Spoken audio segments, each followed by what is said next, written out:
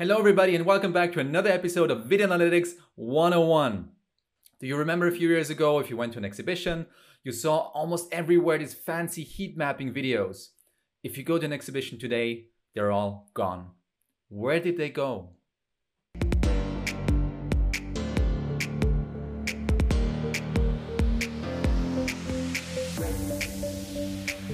All right, so today we're talking about heat mapping. What is heat mapping? Well, let's take a look over here.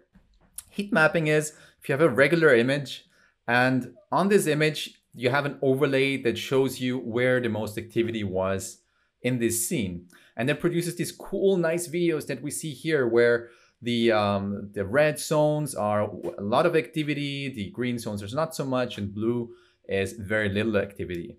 And as you can imagine, this is a perfect application for exhibitions. It's super nice for marketing. It is very visual. It looks super cool, and it's actually it looks pretty surprising that you can do that. So super cool. But as I mentioned before, today if you go to an exhibition, you will notice that this is almost completely gone. Even to the point where we still have old tenders and RFPs that demand this feature, and vendors are really struggling to deliver it because it's just not around anymore. So why is that? Well, the reason is that this is a typical feature that demos well, but doesn't provide any value to the end user. Why is that? Well, let's take a look again at the same video. So you see all these areas that are like hot and cold and so on.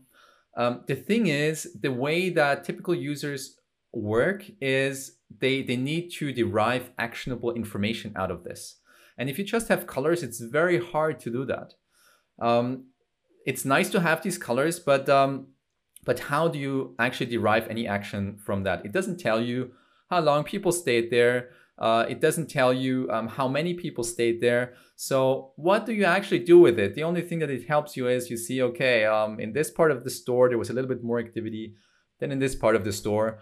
And if you notice in this fisheye view, it becomes more activity here towards the end, because there the pixel density just becomes more dense.